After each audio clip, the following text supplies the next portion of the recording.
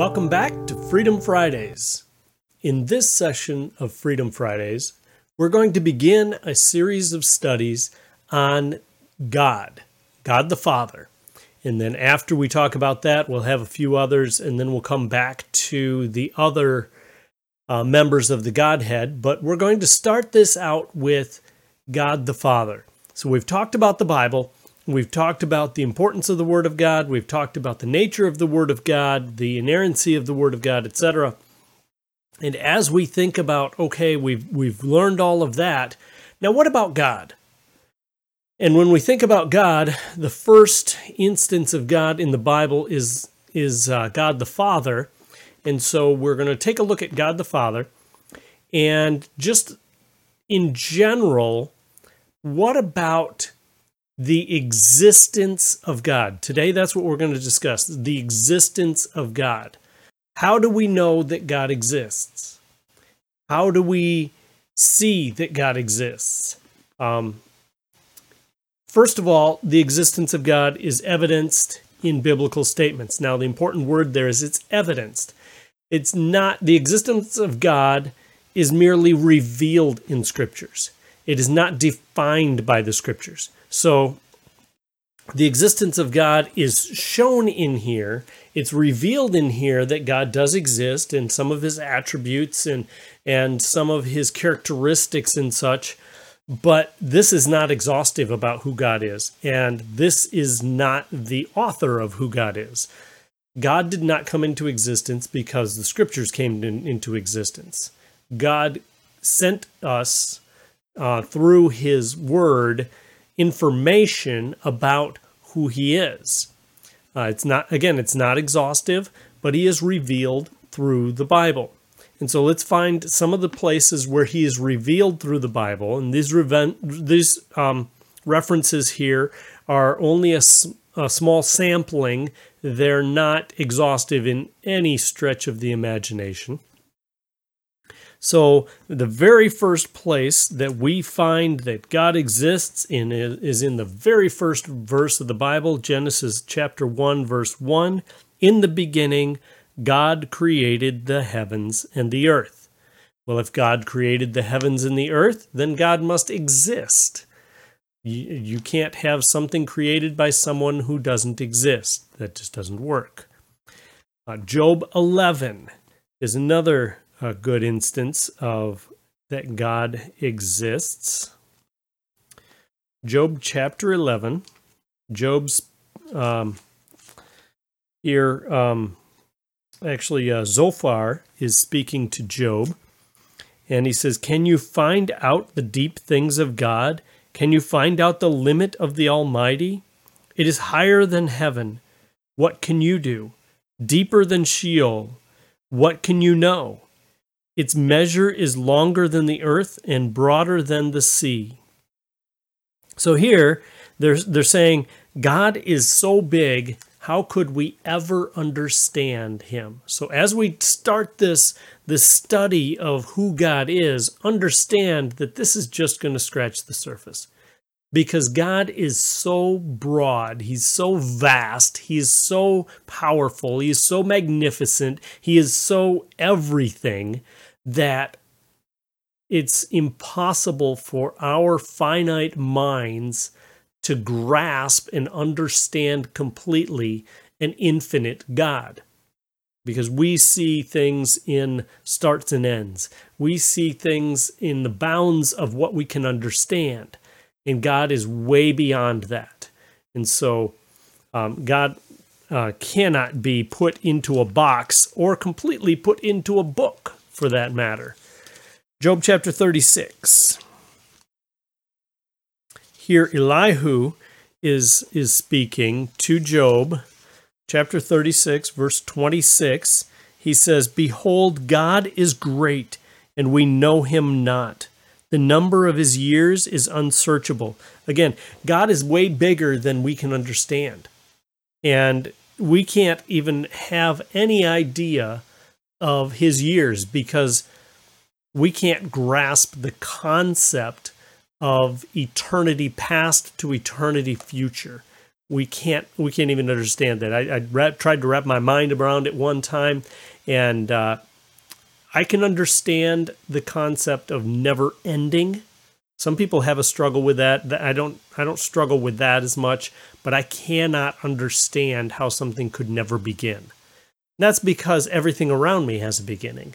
And so I am constrained by what I see. I'm constrained by what I know. And so I can't understand that. And that doesn't mean that God isn't that way. And it doesn't mean that God doesn't exist. It means my mind is finite and I just can't understand that. Job 37:5, God thunders wondrously with his voice. He does great things that we cannot comprehend. Psalm 77. Psalm 77. Sorry, I'm flipping back and forth here trying to get it. Psalm 77. At least that way you know that this is not rehearsed, right? Psalm 77, starting in verse 11 through 19. I will remember the deeds of the Lord. Yes, I will remember your wonders of old. I will ponder all your work and meditate on your mighty deeds. Your way, O God, is holy. What God is great like our God?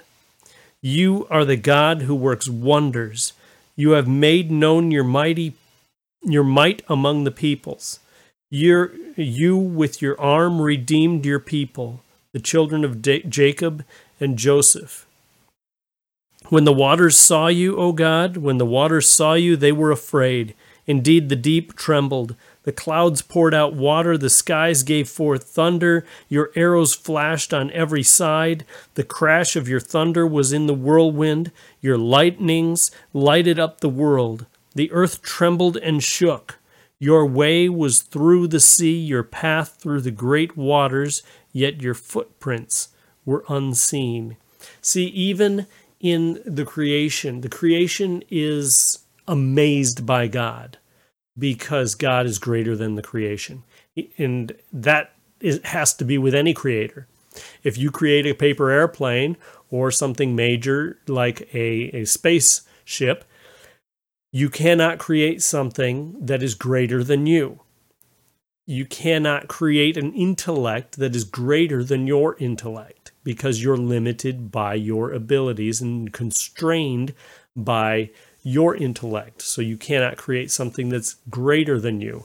And the creation is even amazed by God, and it obeys his voice. Remember back when Jesus was walking on the water and he came into the boat and the sea stopped because he didn't want it to continue. Remember when he was in the boat another time and they woke him up in the back of the boat and said, Master, don't you care that we're going to perish? And he said, Peace, be still. And the sea stopped. The creation is subject to his command. Psalm 92.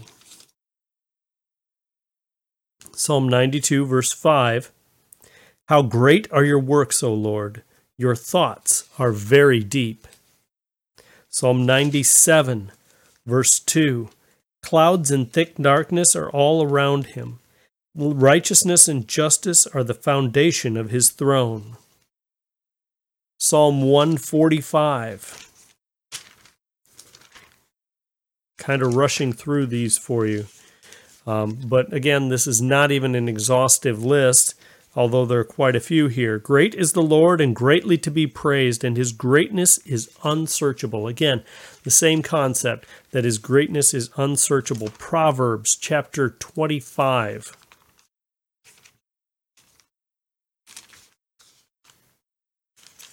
Proverbs chapter 25, verse 2. It is the glory of God to conceal things, but the glory of kings is to search things out. So God can make things that you can't understand.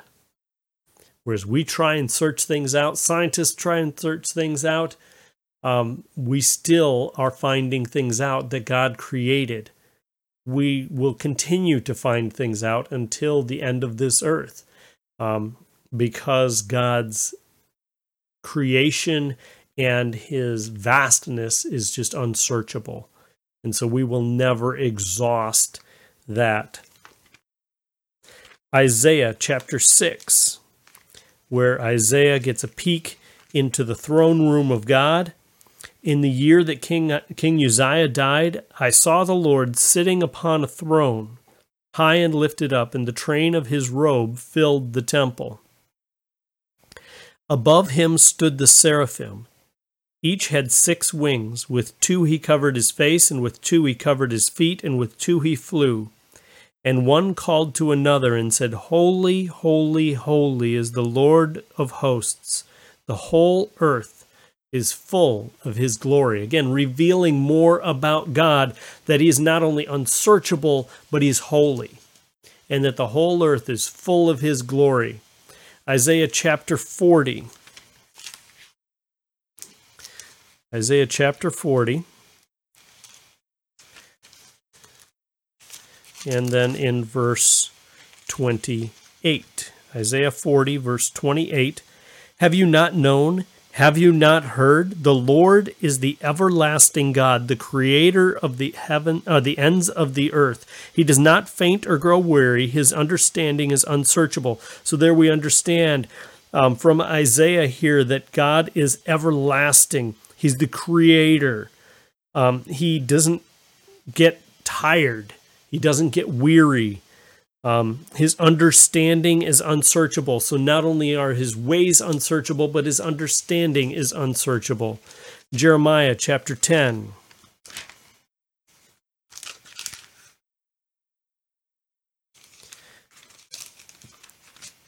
Again, we're not going into the characteristics completely of God. We're just giving you an overview here this afternoon. But the Lord is the true God. Chapter 10, verse 10, He is the living God and the everlasting King. At his wrath the earth quakes, and the nations cannot endure his indignation. Thus shall you say to them, the gods who did not make the heavens and the earth shall perish from the earth and from under the heavens. It is he who made the earth by his power, who established the world by his wisdom, and by his understanding stretched out the heavens. When he utters his voice, there is a tumult of waters in the heavens, and he makes the mist rise from the ends of the earth. He makes lightning for the rain, and he brings forth the wind from storehouses. So this continues on to talk about how great he is, but we see here again that God is the creator. He's the living God. He's everlasting again. He's the king. So we see a lot of characteristics about God. Matthew 11, going to the New Testament now. Matthew chapter 11. And there's plenty others in the Old Testament, but we don't have forever to read through the whole Bible, because that's basically what we would be doing. Matthew chapter 11, verse 27, all things have been handed over to me by my Father, and no one knows the Son except the Father. And no one knows the Father except the Son, and anyone to whom the Son chooses to reveal him. So now we know Jesus knows the Father. He's revealed by the Bible, and he's revealed by the Son of God. John chapter 1, the very first verse of the book of John. John chapter 1, verse 1. In the beginning was the Word, and the Word was with God, and the Word was God. So we know God was in the beginning. The Word here referring to Jesus was in the beginning. We see the deity of Christ here, and we find out that that is a characteristic of God. That's a revealing of who God is. I'm going to go to Romans chapter 11. This is the last verse we're going to talk about in this section here. Romans chapter 11, verses 33 through 36. Oh, the depth of the riches and wisdom of the knowledge of God! How unsearchable are his judgments, and how inscrutable his ways! For who has known the mind of the Lord, or who has been his counselor, or who has given a gift to him, that he might be repaid? For from him and through him and to him are all things. To him be glory forever. Amen. So here it talks about, gives us more information about who God is, that he's got all wisdom and knowledge. He's unsearchable. His judgments are inscrutable. That he's way smarter than us. And everything is created from him, for him, and through him. And to him should be glory and honor. So the existence of God is evidenced in biblical statements. But the existence of God is also evidenced in philosophy. So the abilities in our minds to reason also proves the existence of God. There is a number of arguments that are called different types of arguments. We're going to go through some of those. First of all is the ontological argument. The ontological argument states this, that God exists because man universally believes that he exists. Now, we didn't create him, and it's not because we think he exists that he exists, but man universally has an innate knowledge that there is a God. And so you see it all around the globe. And that doesn't mean there aren't atheists. It means the vast majority of humans believe in a deity. So that is evidence that there is a deity. Not everybody is stupid. The second one is the cosmological argument. So the cosmos.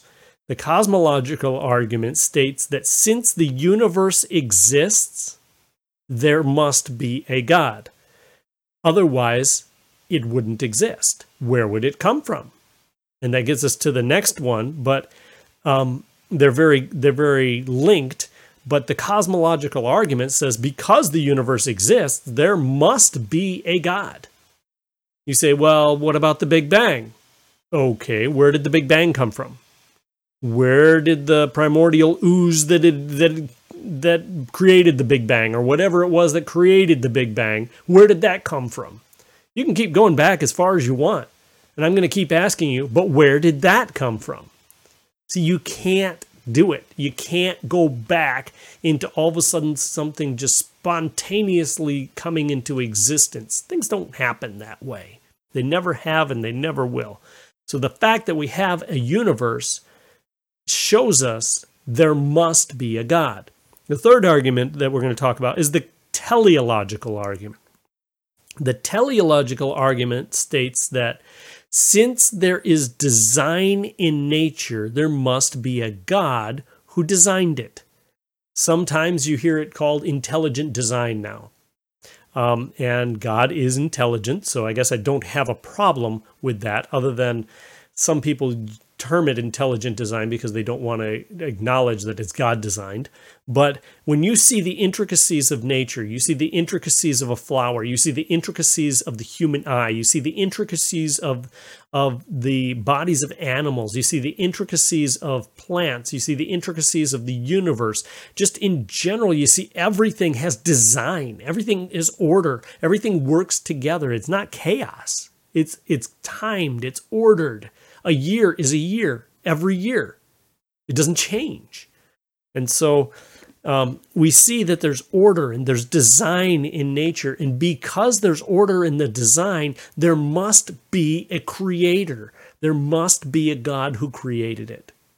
And the fourth and final argument that we're going to talk about today is the anthropological argument.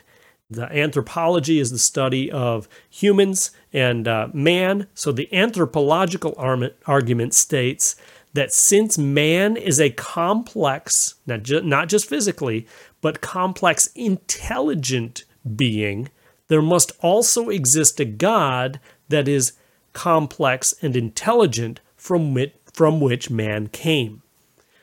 Again, we can't come from nothing, but the fact that we have intellect, and the fact that we have insight and thoughts proves that there must be a God with a higher intellect and a higher complexity to create us. As we talked about, you can't get complexity out of nothing. You can't get complexity out of simplicity. It only goes the other way around. And so there must be a God who's ultimately more complex than we are to create us. So next week, we're going to take a look at some of the names of God and the significances of those.